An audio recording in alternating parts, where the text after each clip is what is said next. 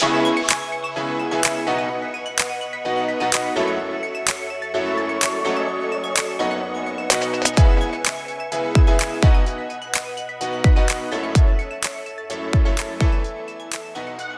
ladies and gentlemen, welcome to another wonderful episode of Rediscovering Your Passion and Purpose with Patty. And as with all of my guests that I have each and every week, another special guest is joining me here today. And just a couple weeks ago, this is another person that is very special from a personal standpoint. And that is because it is my niece, Katie Boggs.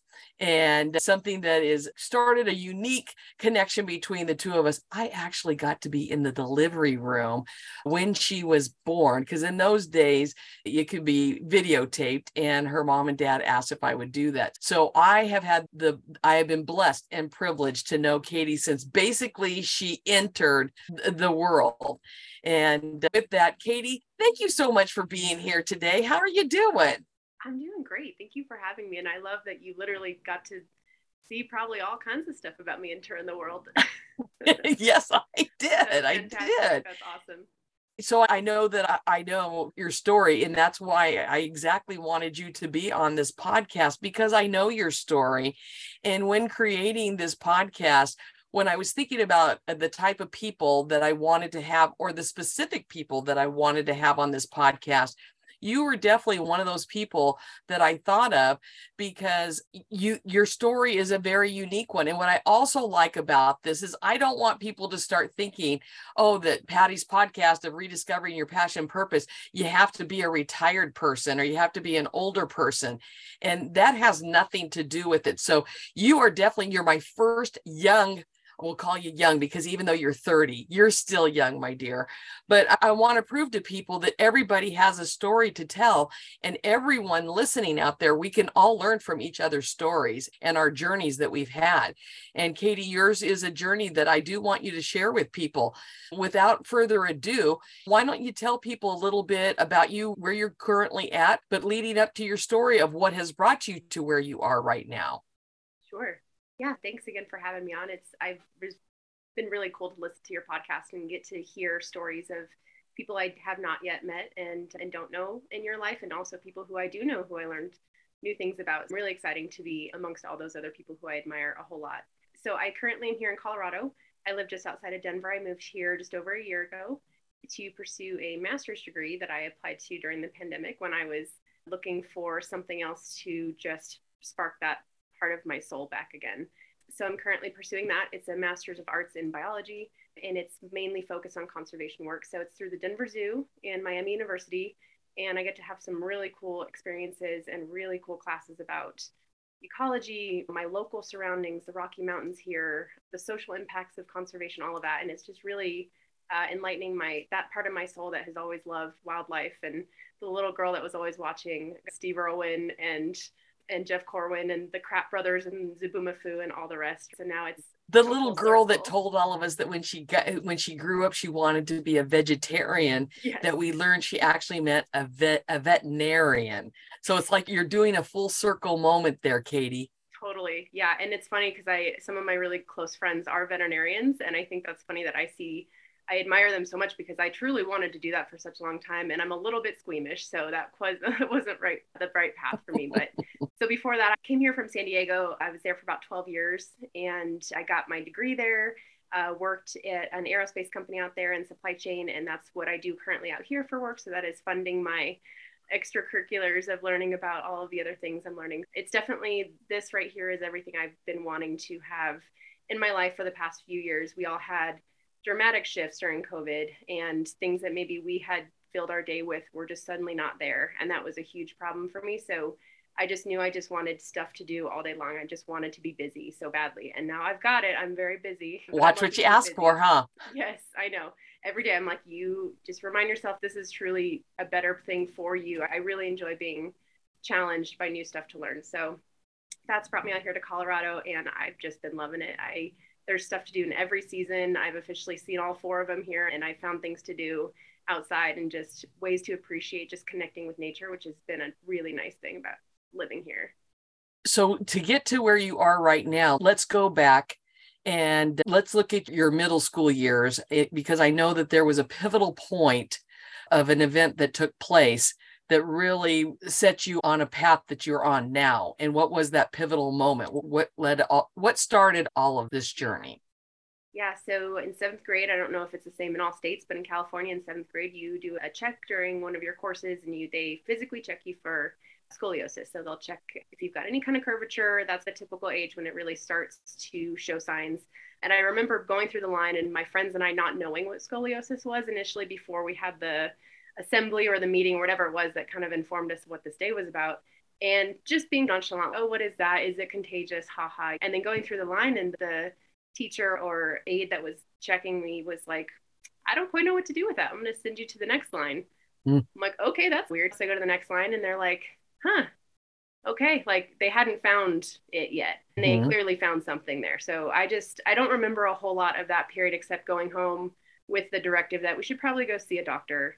So we go to the general family doctor. He checks it out and he's, yeah, I think we've got some minor degree of curvature. That's how you track the curvature of a spine.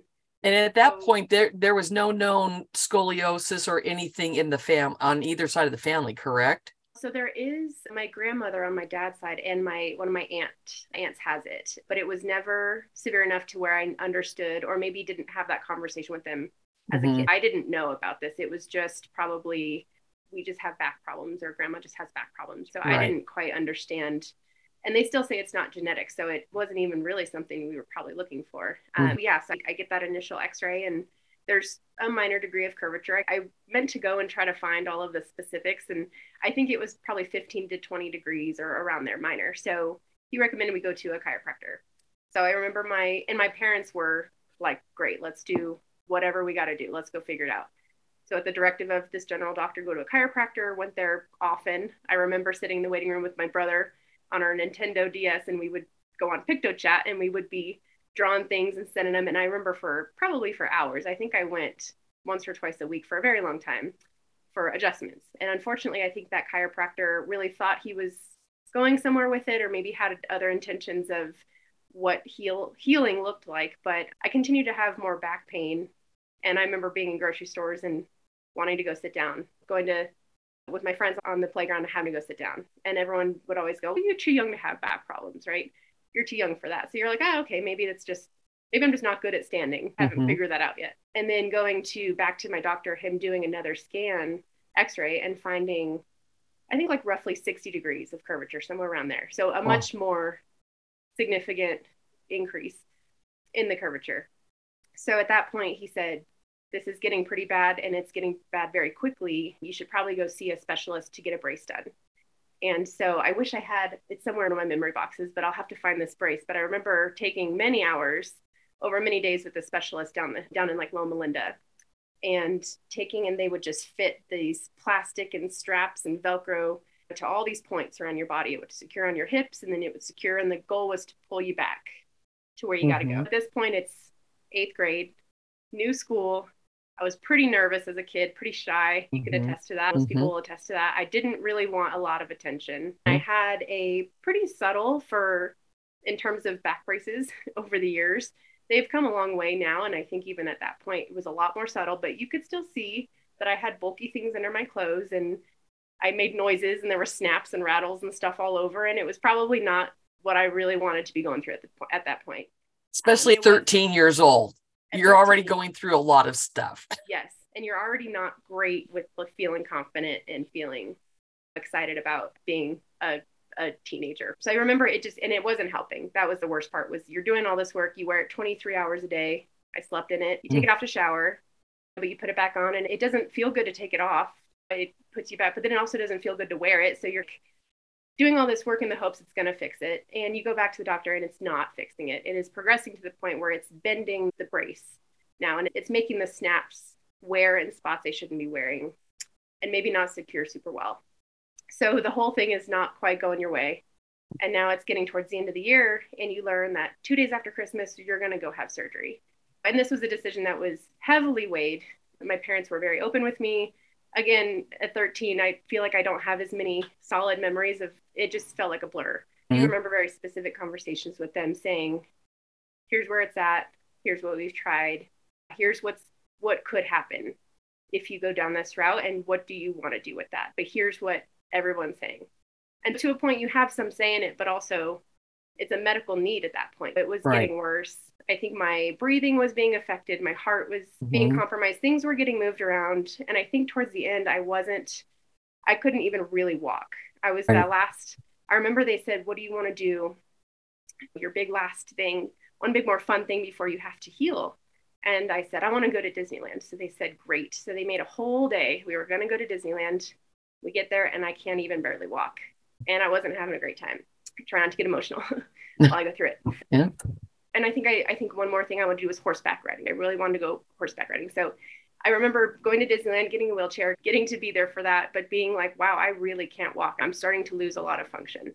And I remember that Christmas was a great time and I was enjoying to be around family, but then I was just terrified and I didn't know quite what I was scared of. You don't know how to contextualize what you're about to go through, but you just know this thing's coming. Mm-hmm. It's going to be here in 2 days. So December 27th, 2006, I went in for surgery. It was a very early morning.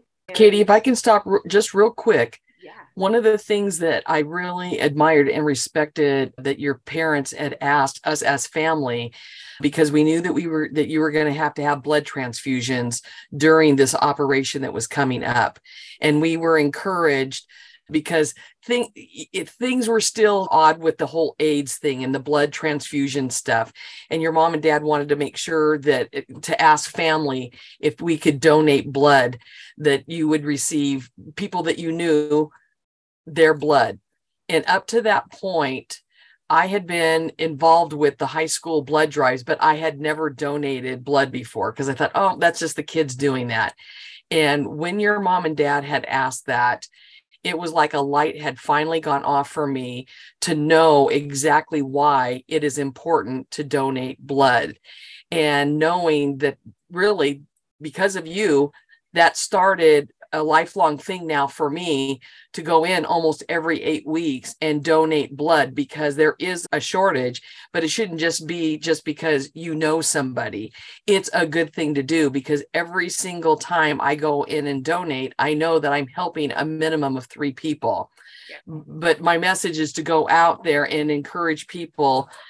So that's what this whole thing, as bad as it was for you, it brought a light to me to know how important donating blood is. So thank you for that. And thank you to your mom and dad also for wanting that for you to set a good example for the rest of us. Yeah, totally. And I've tried to do that as well. I think that would have been something I would have maybe been scared of as an adult. But as soon as I was able to donate blood, I've tried to be very consistent with it as well for areas I've lived, because it is it's just a very evident way to show you care about another human. And it is one of the most physical ways you can do that, because we can't make that. Only other humans we can get it from. So it's definitely bolstered that feeling for me for organ donation and for blood donation specifically. Thank you, because I know you're very consistent with it. Yeah. And you've helped many people over the years. So you go in for this surgery, you're 13 years old, and you're going, and please tell them what exactly they were going to do during the surgery. So to back up a tiny bit to give a little bit of a start to all of this, I recall getting an MRI before the surgery to map out my entire spinal column. And that takes a very long time. I think that took 3 to 4 hours of mapping out that whole thing. So this is a very serious procedure. It's very close to your nervous system along your spine. And walking in, everybody was very honest with me. There's a chance of paralyzation. There's a chance of complications of various sorts. And it's a highly successful surgery. And people of my age do very well, but you have to know that going into it. So I remember walking in the elevator and I had my hair braided because I thought, I don't know when the next time I'm going to be able to get my hair brushed or washed. So we braided my hair and I was very happy with that. I thought it looked very cute. And I think I had some comfy socks and maybe a stuffed animal. And I thought, okay, here we go. And I remember the elevator door closing and I panicked. Oh, there goes the outside world. And it all hit me. So then we go in there, pre-op everything. You're getting ready for that. I think that I don't remember what time the surgery started. You guys would recall better than I would, but I remember getting there very early. Yes. It all had to be done beforehand. So prepped everything, took some photos. I think I did a little sand painting that they had in the pediatrics unit of, I still Occupy your time, divert it. Yes. So I still have that. And I recall the bird and all of it on there. And then they asked me what music I wanted to listen to. And I said, I wanted to listen to Queen. And so, at least for the portion of me getting my anesthesia, I was listening to Queen. I don't know how long for the procedure they kept that up, but I did appreciate that they played that, and they thought it was cool that a 13-year-old kid wanted to hear Queen before she went in. And I remember them saying countdown from 10, and I thought, oh, I'm going to be counting down from 30, that I don't feel nothing. And by 6, you're asleep, right? So in this procedure, they flip you over. And I think for context, it's supposed to be about a 4-hour or 5-hour long procedure, maybe. Mine ended up taking about 8 hours. Yes. Yeah. Or so. Yeah. And a lot more. It was a lot more crooked in there than I think even they were anticipating. And even in those last like months, I really curved. I was up to 90 something degrees curved. Ribs were over my hip that severe, and it happened very quickly. So they get in there and basically they drill 2 titanium screws into the side of a vertebrae. And those screws have holes in the top, so you can run poles down the entirety of all of the screws, and you drill them in. From what I understand is a pretty intensive process of physically moving a bone over, moving part of your spine over, drilling it in with Home Depot's best tools and saws. And I was just going to say, it probably looked like a hardware store in there for that surgery. Yeah. So from what I understand, it went a little longer than it should have because there was just a lot more to do in there. So they ended up fusing. I have 16 screws and 2 rods, and then they get it as straight as possible. They keep a little bit of a curve in the bottom. They didn't fuse my bottom vertebrae so that I would have some mobility and maybe the option of having kids someday, biologically carrying children. And so, so they ended up fixing it all, straighten it over. There's some what look like zip ties on an x-ray. I'm sure they're titanium metal ties that kind of keep it all together. And then they go down to my hip, and they took some bone fragments from my hip to more or less sprinkle them over the entirety of the fusion so that it will initiate the bone growing over. And with this type of fusion, it is permanent, and then the bone will grow around it. And that is what retains the strength. And if I remember correctly, you went in the height of one height before the surgery, and your height did what after the surgery? I think I grew like several inches. And you did. I was shorter than my mom, and they stand you up right after the day of. They stand you up, and I was taller than her. And that's just how much there was to go up. And I recall going back to school being taller than all my friends all of a sudden, which was fun. Leave for winter break and come back, and I'm like, what the heck? But so, I mean, it was a pretty intensive thing. And I remember just being very thirsty when I woke up and very cold.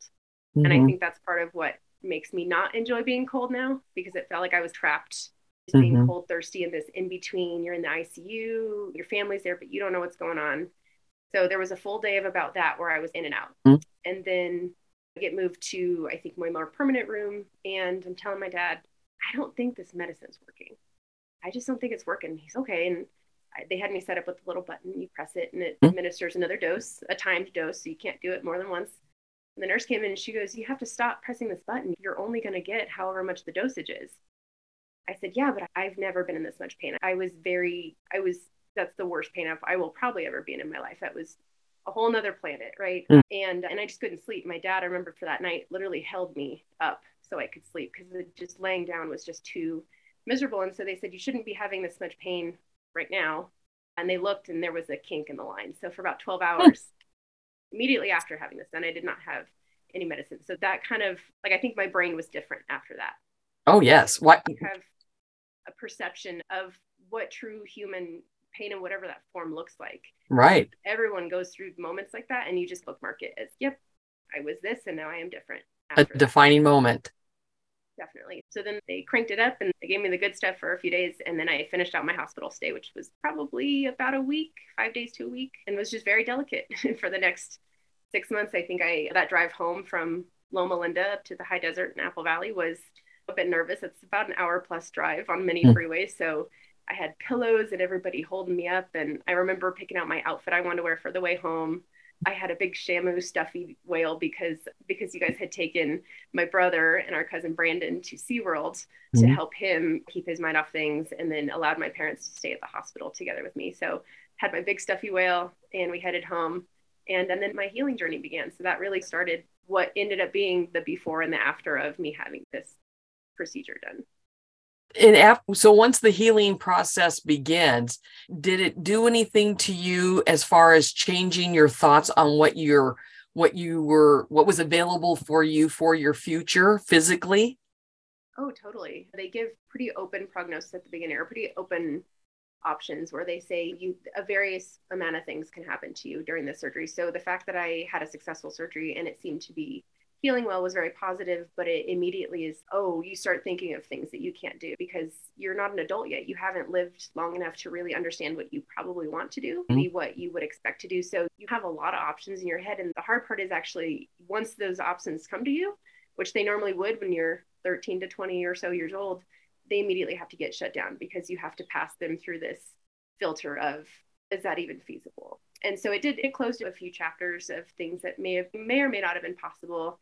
Joining like an armed service, a military service was no longer part of the equation. Again, at that age, you're not quite sure what you want to do, but it's like, you just know now you can't do certain. Did you find that made you more determined then to figure out what exactly it was that you wanted to do?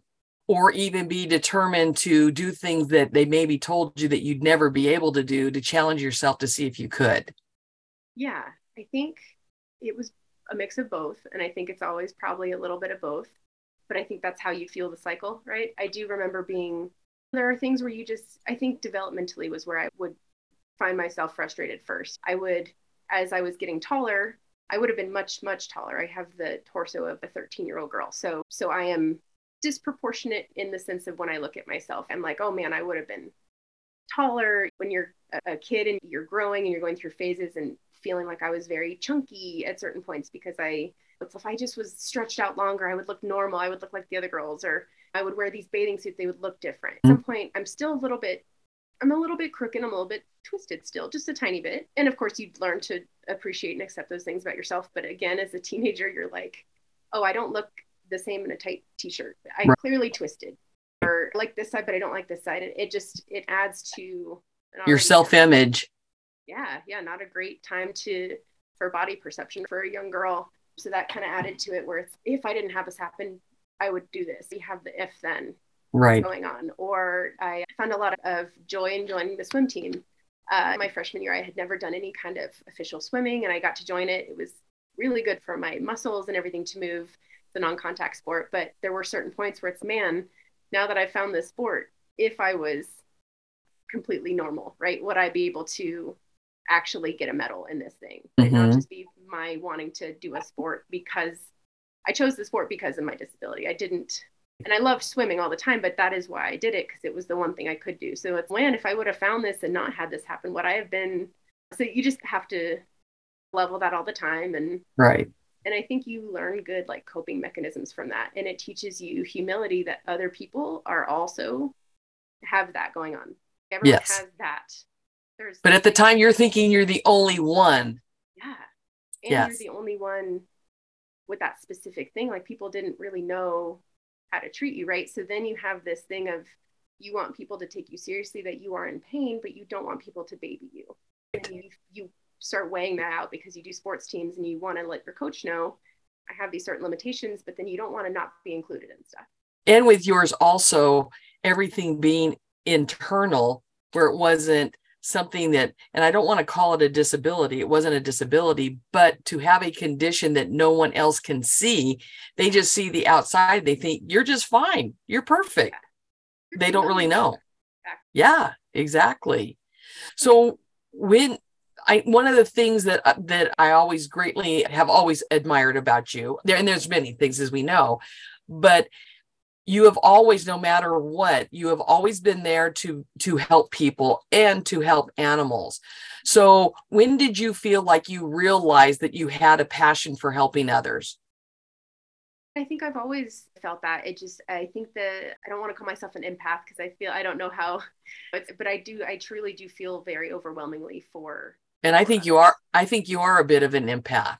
Yeah, it's very much, and there's pros and cons that come with that in all the senses, but I just have always felt if someone is feeling sad next to me, I'm feeling it. As a kid, even I was like, no, I'm feeling it. Did not want to see animals hurt ever. And I would always be looking for them. I think this is a memory that popped up, but one time we were camping and we were at the jacuzzi and you were sitting there, and there was a little boy in the jacuzzi that was killing a bee, and he thought it was very funny. And I think I was very upset about this. If I Yes. recall correctly, I was very upset. And I think you were there and you were like, yep, that's not how you should treat animals. But I remember that sticks out of just, I was like appalled that anybody Mhm. did something like that. So I think just always being fascinated by animals and it just like invoking this emotion from me, I've tried to extend that to people as well. Of just, we are all just trying to do our best. And if I've got this going on all day and I have 99% of the things I'm feeling, I'm not sharing because I don't want to drag people down. Or I remember this in middle and high school. My back hurts. Oh, my back hurts. And I feel like maybe my friends got a little annoyed with hearing it sometimes. Mhm. And you're not filtering that of how many times I should say it. It's like, it just always hurts. Right. So I'm always feeling it. And I'm only letting people know every so often, but they're like, okay. So We get it. Your back hurts. All right. yeah, we understand. So I have that own impression of other people of what is it that's in their brain right now? Is it something emotional? Is it something with a friend or a family member? Is it something physically with them that we have no idea about? And so it's just a constant reminder to always look into that end of it and channel that empathy that I hope people show to me and people have shown me, and give that back. So with that your scoliosis, some would see that as being a definite challenge. Have there been other challenges that maybe go along with that, or other ones that you've had to overcome? Yeah, I think there was so much focus on my physical health in that time period that then life gets busy. I go to college, I start getting into my job and everything else, and starting to realize that maybe a lot of this anxiety, a lot of the stuff that I've been feeling that was very prevalent right before all of my spinal stuff kicked up, maybe this is something that I can also work on. Because as with physical stuff, it's a balance, right? You have to constantly be balancing, am I walking enough? Am I resting enough? Am I exercising my body in the right ways? So you start thinking of your brain in the same way. Am I treating it the right way? Is it feeling good or is it not feeling good? So I think that's what my 20s have been spent on, honestly, is now that I've somewhat understood, and every year I get better at understanding my own body and what I need, can I extend that to my mental health as well and start to Mm-hmm. prioritize? Now that I've calmed down one problem, maybe we can start looking at applying the same stuff, applying balance, applying humility, right? Same Mm-hmm. lessons I learned from that, and apply them to something that's not physical, but also is something that you can't see.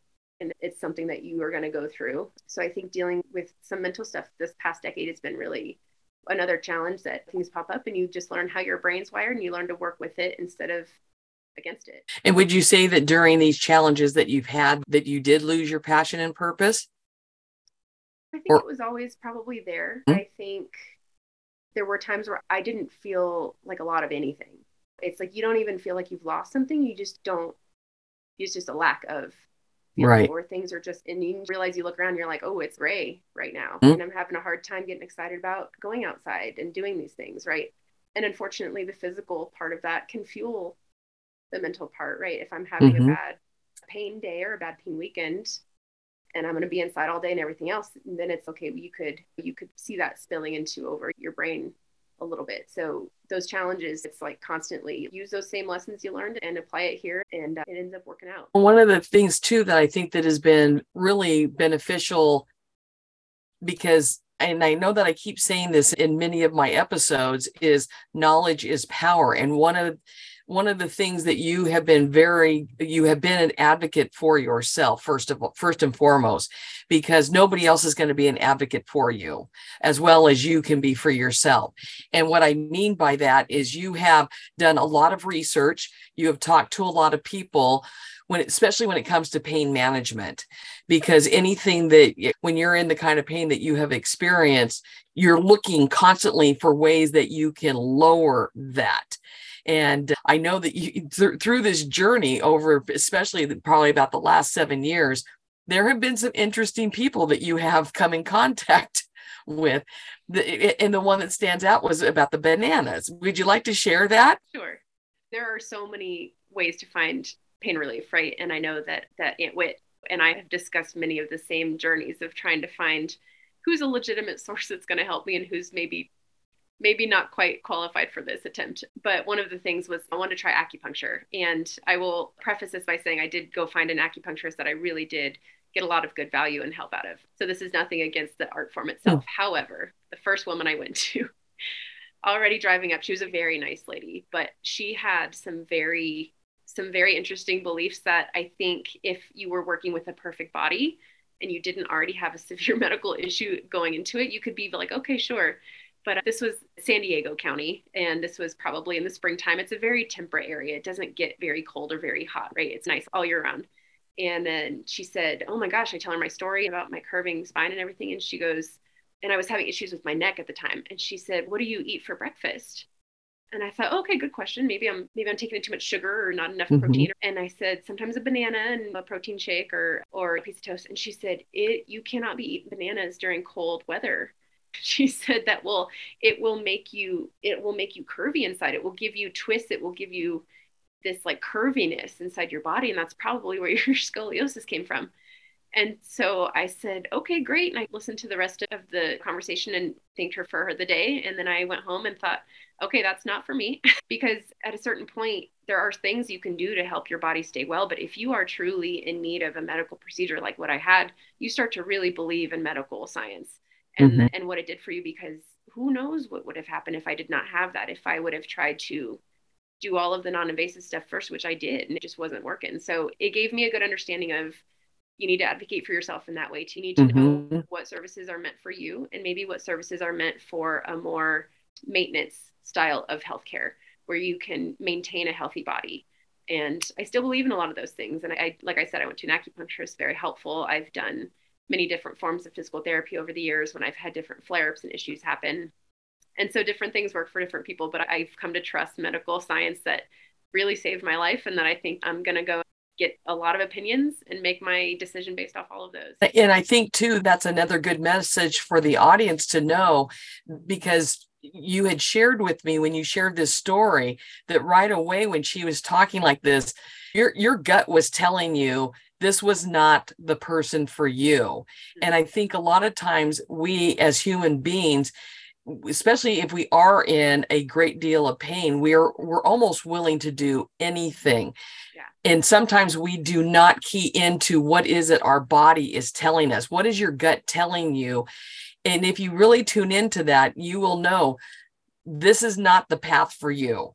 And that's what I think is really smart about what you have done in your research. You're not just looking at the scientific way, you're also looking for the natural way also, and seeing if you can find a good balance between the two. But you have really relied on, and this is why I say I think you have a lot of empathic ways about you, not only when it comes to other people, but you are very in tune with your body and what will work for you. And I think that's what all of us, a lesson that all of us can learn. I don't think we always are very in tune to our needs and our wants of what is really truly best for us. And when our body is warning us, no, this is not, we don't always listen to that. Yeah. Yeah, and I think it influences everything you do, especially at a young age, if you are having to constantly be aware of your body and be mindful of its changes in case it means that something is maybe not going well. Yes. And just constantly reminding yourself that you need to put yourself first all the time and advocate for yourself, so then you can help other people. But you're of no use to others if you're not working on yourself. So I think that's one thing that all of that has also taught me is, and a lot of it is being young too. When something like that happens and you're young and you go to new doctors and you're explaining, the odds are they will probably undersell what's going on. They probably think it's not as severe until they see an x-ray or they pull up a medical chart and they say, oh, okay, when you get a little bit more, but you got to advocate for that. And that goes for anybody who's going for help for anything. You need to be the one to tell them truly what you know to be real and seek help for that. And with you mentioning the thing about the pictures and seeing pictures do speak a million trillion words when it comes to seeing that picture of your x-ray, which you have been very good about. Almost every anniversary you post it on your social media, and it is a very graphic way of seeing exactly how severe your scoliosis case was and continues to be, because just because you have those titanium rods does not mean that your body is still not trying to change, to curve. Yes. Yeah. And I've had it for 17 years now, which is crazy. I had it done when I was 13. Mm. Once you cross over that line of you've now had this and you have been this person longer than you didn't have it. And those first 13 years, you're still forming, you're becoming a Mm. human, right? So you're not even at 13, you're not even really sure of what normal is. So this is the normal. It always has been. But to remind myself every so often of, for 17 years, been putting my head down, trying to heal, trying to get back to normal, whatever that looks like. There is no normal for any of us, but Right. trying to get But back to you're what I normal. perceive. Yeah. But then every so often taking a step back and giving yourself credit too, and not getting stuck in there. And again, that's a hard balance. Sometimes if you dwell, you can get stuck sometimes, and that's hard. And that's a good place right there with you saying that, Katie. That's the other thing that you you know that when you are reaching those dark moments or those dark places, you know that for you, physical activity is a good thing for you to do. And whether you were in the high desert or San Diego or now in Denver, one of the things that is very admirable about what you do for yourself physically, which helps you mentally, are the different challenges, physical challenges that you do for yourself. So, what are some of those physical challenges that you do for yourself? Yeah. Yeah. So I probably my favorite one is hiking. I love hiking. I think I love the physical view of a challenge that you have to get to the top to. And then the actual rewarding process.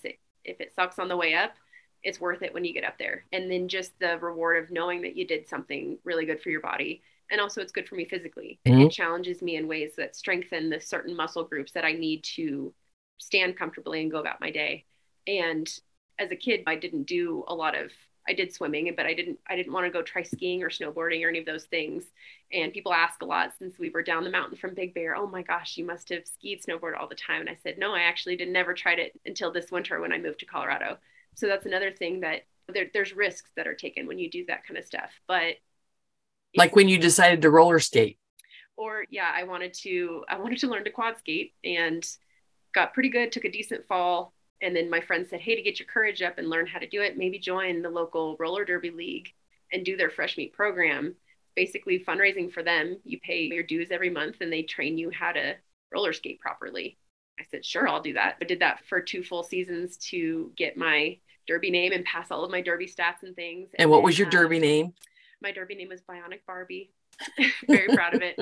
So again, and this is the hard thing to weigh out. I wanted so badly to be in this group of women and doing the practices and doing the trainings and the things that built up my body. But at some point I knew I can't fully do the Mm-hmm. bouts, right? I can't fully do the all out physical combat side of it. But I got involved in the non-skating positions. So I was the clock timer, or I was doing the helping issue the cards out to the refs, or I was in the middle of the track. So finding those ways that I could still participate in that activity. But it was a challenge. You don't want people to baby you. In practice, you're learning how And to, you're not wanting to be a martyr either.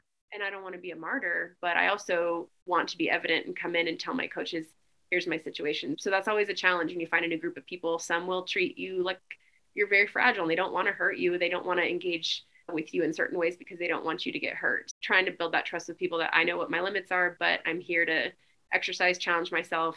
And in theory, my spine is a lot tougher than everyone else's. It's going to take a lot more to snap it than than someone Mm-hmm. else's. There's all those things to weigh out, but it doesn't mean I'm weak. It doesn't mean that Right. I would get hurt any worse than anyone else. And how did you do with skiing this last season?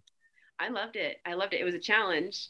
It was definitely a challenge, but I had a great time. It was just another thing to go out and do something physical, but in nature. That's my Mm-hmm. favorite part is you're seeing the outdoors, the trees, everything. You're meeting new people while you're doing it, and you're doing something that you're. A lot of times, I went the first couple times with other people, but I did take a couple trips where I just went alone for the day. I just drove up for the day, spent the whole day doing it, and I think that stuff is important too. That you show yourself you are confident in going out there, challenging your body in a way that you maybe haven't yet, and doing that alone, and that kind of builds you up. Would you say that when you've been doing these physical activities, that it is a way for you to, I don't know, I don't know if I want to use the word distract, but do you find that you're not thinking about pain, or the pain is not existing in that moment when you are in nature or you're doing those things? Yeah, 100%. I think that's probably why I could extend that to all things in my life, why I like to be very busy. I think if I sit and think about it for too long, or even after all these years, if someone says, does it hurt? I'm like, I don't really know what that means anymore because it feels. And Mhm. that's just the normal feeling. But if I sit and think too much about what if it didn't feel like that, you're going to spiral. Right. You're sitting too hard about the things that you don't have. That's not going to help anything. Mm-hmm. You're not going to have it. And that's fine, because not everybody has everything that they ideally want, or not everyone can overcome something they had in their past. So it's okay to every so often have a little bit of a pity party, but yeah, to distract yourself and go out and remind yourself that you are capable of doing these things. And it tones down that voice in your head that maybe says, oh man, I just wish we were different. Because Yeah. if I was different, I don't know what I would be doing. I wouldn't not want to have gone through it. The ways that I've grown from it, I'm very proud of, and I wouldn't want to lose that progress. So what would you say is the best piece of advice that anyone has ever given you? Ooh, that's a great question. I don't know if it would be a specific line, but I'm constantly thinking of walking a mile in someone else's shoes. I mean, that classic live their life before you can really truly place blame or judge someone. Mm-hmm. To really understand. And kind of the best part about that quote is you can't just go slip on someone's shoes and walk in them. Right. You can't go slip into someone's life and live it. And so that's constantly something that reminds me to give me patience. Mm-hmm. And that sometimes if you're in chronic pain, you're not very patient because you're already stretched so thin. You don't realize it. That Mm-hmm. last little bit of capacity you have is not very long. And sometimes that comes up where I am a little bit impatient, or it's, hey man, I've got a hard day and I'm in pain and I just want to get where I'm going. Right. And then stepping back and thinking, I don't know what that guy has been through today. Mm-hmm. I don't know what he's gone through in the past. And maybe people in his life don't even know. He could be Right. silently fighting it like I am right now. I think that's important, is just imagine walking a mile in someone else's shoes. Excellent. Love it. Yeah. So did you have people that yucked your wow along your life's journey? And if so, how did you respond to them? Oh, there's always people in different stages of your life. But I think an important thing for me is thinking a lot. I overthink or overanalyze about something. But then by the time I move forward with that decision, I'm at peace with it because I've already done the mental load of thinking it through. So besides getting advice and things from friends and family and peers and taking that life advice in when you need it, besides things like that, yucking someone's wow, again, you don't know why I made that decision, right? You don't know why Right. I wanted to go do this thing. And this thing is what I've decided that makes me happy. Mm-hmm. And I'm moving forward with it. It's just not, you can't ever extend empathy enough, Mm-hmm. even to those people that are yucking your wow. Maybe they've had some negative experience with the thing that you are about to do and they're worried about you and they don't know how Mm-hmm. to express that. And so they're just going to tell you they don't like the idea. And trying to put myself in their shoes, even when I don't want to do that, and even when it's hard. And of course, we don't do that all the time, but trying to intentfully think, why are they saying that? Right. And then if I can't make peace with it, I can't change it. I got to let them have that belief, and that's okay. And either I'll prove them wrong or I don't, but it was something I wanted to do. And at the end of the day, when you're sitting at home and eating dinner or watching your TV show, that person isn't there to help you with that thing you signed up to do or that thing you Right. chose to do. So Right. regardless of anyone else's yucking of your wow, if they're not there with me, helping me make it happen, I can Don't give them that much power. yeah, let that belief stand, and either I prove them wrong or I don't, and that's okay. So That's a great philosophy, Katie. I love yeah, that. yeah, So at this point in time in your life, what would you say that you are passionate about personally and professionally? yeah. So my brain is completely split into two separate halves. Half of me, so I work at an aerospace company, and I love that. I love the challenge of working with really cool stuff, crazy technology, space entity things. I think all of that is just so fascinating. And I love the business side of it. I love the operational side of it, understanding how things work and making them and just getting involved with all that, I think is so fun.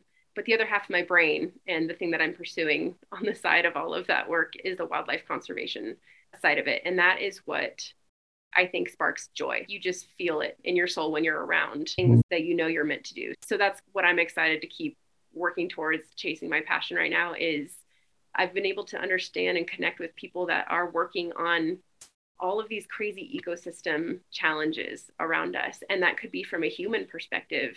You know, we got to meet with these amazing rangers with the Denver Park and Rec Department. And we met all about urban parks and how putting these parks and being rangers at these parks that are in city centers are really good for people, especially people that live within city walls, and how these parks have an ecological importance. They have the animals within these areas. And so that's one of the classes I'm in right now, but it's showing these connections of When you're driving down the road and you see these parks, I have this new appreciation for pulling people in so that we can understand our environment better and support it in the future and vote to help things for that stuff in the future. And understanding just the natural world around me. I think I've always had like 30,000-foot view of stuff. Just want to know the whole picture and seeing the whole thing and understanding that we're here, humans are here for a little bit, but there's so much bigger stuff going on with animals and species and the weather and the earth and protecting all of that. And so I just find myself going that direction somehow in my life, is working. It just feels like you'd be serving a high purpose of your planet. It feels like you're serving, giving that back to that huge community, and that encases everybody, because humans are a species on the planet and we want to protect them too. So there's layers there too of just doing good for people and animals. And I can tell you're passionate about it because I see how you light up when you talk about it. So I know that you are definitely talking about your passion. So we can't talk about passion without purpose. So what would you say your purpose is personally and professionally? Yeah, I think purpose is something that is a changing target all the time, but it is that driving force of, I've always had a passion or a purpose for making people feel included, giving. It's like I want to improve the lives of those I'm around and improve the lives of the animals I'm around. And if I'm just going around and making things a little better, or just giving someone a good day, or being a good friend to someone, and just that purpose of just make whatever you're in a little better than what you found it, and that's a win. Definitely. And you definitely do that. And going right into that, what would you say is your superpower?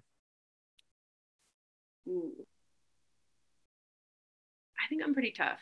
If I had to put one word on it, I think resiliency is something that I have had to earn, practice, but I am proud of what things I can tough through to achieve a goal, or I can tough through to prove something to myself. You're titanium tough. Yeah. Aren't you? With those titanium rods in more ways than one. Yeah. So I think that's something that I'm proud to say, even if I don't feel super strong in certain ways on some days, and maybe wasn't seen as tough for a while because I was probably pretty fragile for a while after healing. But I think it's made me tough, if I had to give one word for it. Yeah. But with lots of humility also going along with that. Yeah. Tough, but empathetic. Yes, most definitely. So my motto of living your best dash. So how would you say that you are living your best dash?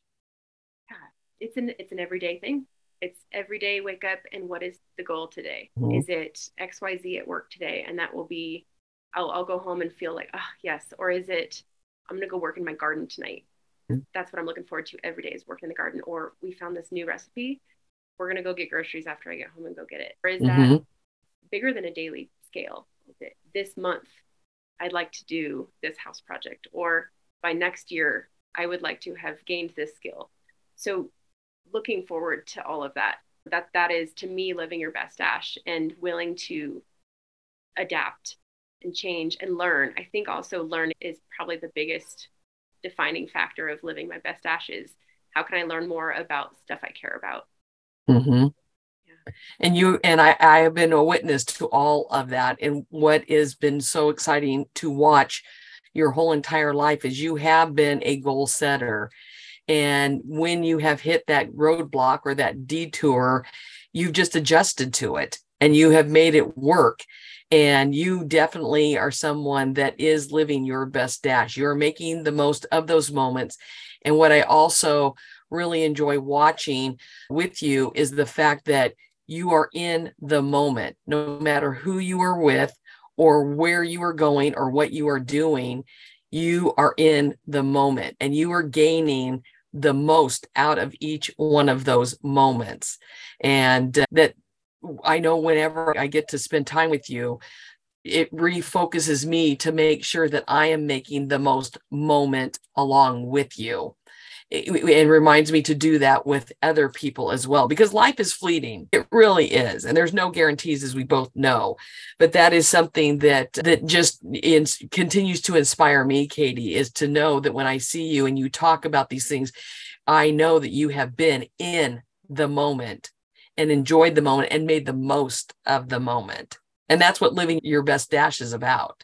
Yeah, I appreciate that, because I feel the same way. After we hang out, I feel completely like we were so present and focused and on just enjoying that day or enjoying whatever cool thing we're going to go see that day, Yeah. or just having a conversation. And I think there's so much to say about having gone through a rough thing, maybe physically, and then being worried about, oh gosh, what's the next 40 years of my life going to look like? Realistically, if I've had this much pain now, and those dark parts of your brain say, is it all downhill from here? Are you never really gonna ever, are you always gonna have a hard time with stuff? But I think also because of your research that you have done, you also know that with the medical advancements that are out there, I think that there is a piece of you that knows there is hope for your future, that something somewhere along the way is going to get developed, or someone is going to find something naturally that will eventually help you.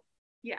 Oh yeah. And I think it's part of just an evolving growth of everyone. Is as we go forward, you have worries of, oh gosh, what would ever happen if this happened? And think of that, because things, you adapt as you go. As humans are very good at adapting to our surroundings and to our situations, and not without strife sometimes, but we get there.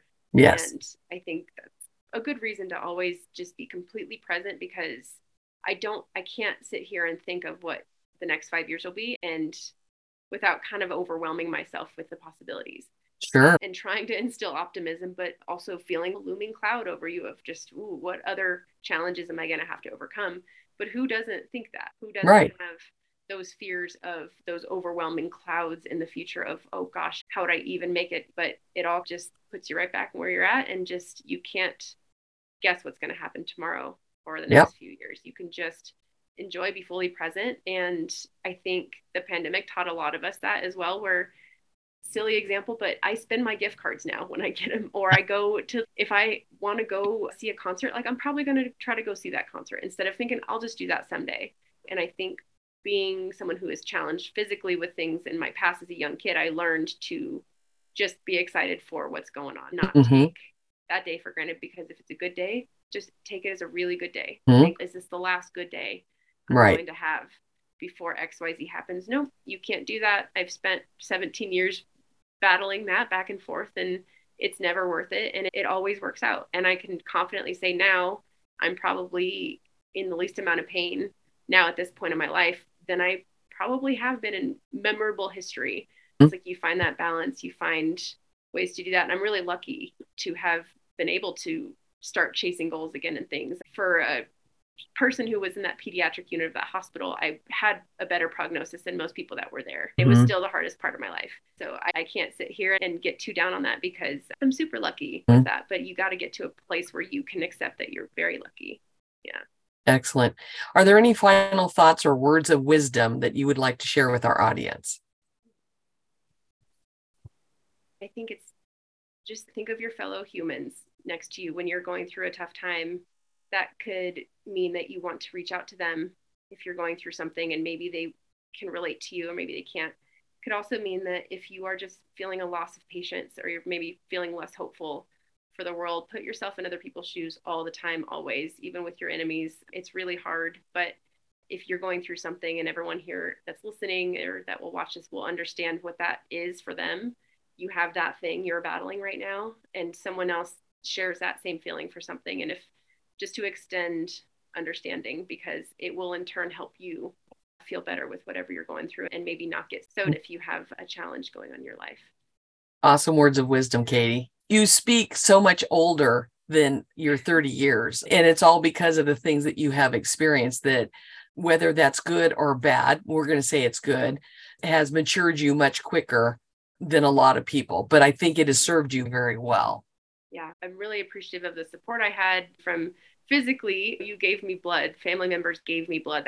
That's the most basic level of supporting your next generation through. So I would not have been able to grow in those ways if I didn't have that support from my family, taking it seriously, getting me the medical help that I needed, never questioning what it was, always putting that first. And then even after that, making sure I was safe and looked after. And I don't think you can do that unless you've got good people. So I can't take all of that, but I'm really proud of the work I've also done over these years. And it's been a combination of both, hasn't it? It has.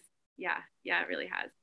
You are a beautiful person inside and out, And I'm just so proud of everything that you've accomplished and everything that you continue to accomplish and the way that you make people feel. I see how you interact with people, and I know that my life is so much better and richer and more wonderful because you are a part of my life. So I love you dearly, as I'm just so excited and happy that you've been a part of my podcast journey here, Katie. It's been wonderful having this chat with you. Yes, I really appreciate it. And I love you too. And I thank you for being there for literally all of it. You've seen it from the very beginning. Always appreciate you and love you very much, and excited that I got to be part of this amazing podcast that I have really enjoyed listening to. And I'm excited to keep listening to your future guests. Excellent. Everybody, it's that time. I cannot believe how fast these episodes go. And the conversations are just absolutely wonderful. Even with people that I know, there's still things that I learned, like I just learned from you, Katie. So all of you that are out there listening, remember to follow and subscribe to the podcast. And remember, if you want to see the interview, you can go to YouTube and you can check it out on YouTube. But follow, subscribe, and you know what, while you're at it, how about if you give a 5-star rating and then encourage your family and friends to also subscribe and follow it? Because as you see each week, the variety of people that continue to come forward and be guests on this podcast, the wealth of knowledge that is being shared and the words of wisdom that are being shared are just immense. And the bottom line is, I'm hoping and praying that they are ways to give you hope and encouragement and bring joy into each one of your lives. And remember that if you want to reach out and have a deeper conversation with me, and if you want to know how to get a hold of Katie, get in touch with me and I will get in touch with her and I'll connect you with her, especially if you're someone that has dealt with constant pain and those sort of things and you want to talk to her more about that.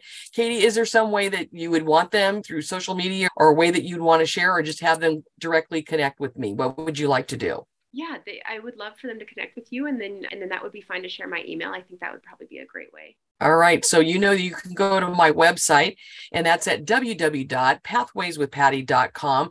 And you can send me a message there on my website at the bottom. If you scroll all the way to the bottom, you want to send me a message. That would be the way to contact me and let me know that you really resonated with what Katie said today during the podcast. And you are searching for ways to maybe help yourself. Let me know. And then we'll connect each other, and you'll get a chance to talk with Katie more about her journey that she has had with that as well. So once again, thank you again so much for being here, Katie. Love you bunches, and look forward to our next adventure and chat together as we always have. And to those of you listening out there, remember, until we meet again, to continue to live your best dash and know that life's an adventure. And I want you to enjoy the journey because your life matters. Thank you so much for being here and joining us, and may God bless you all.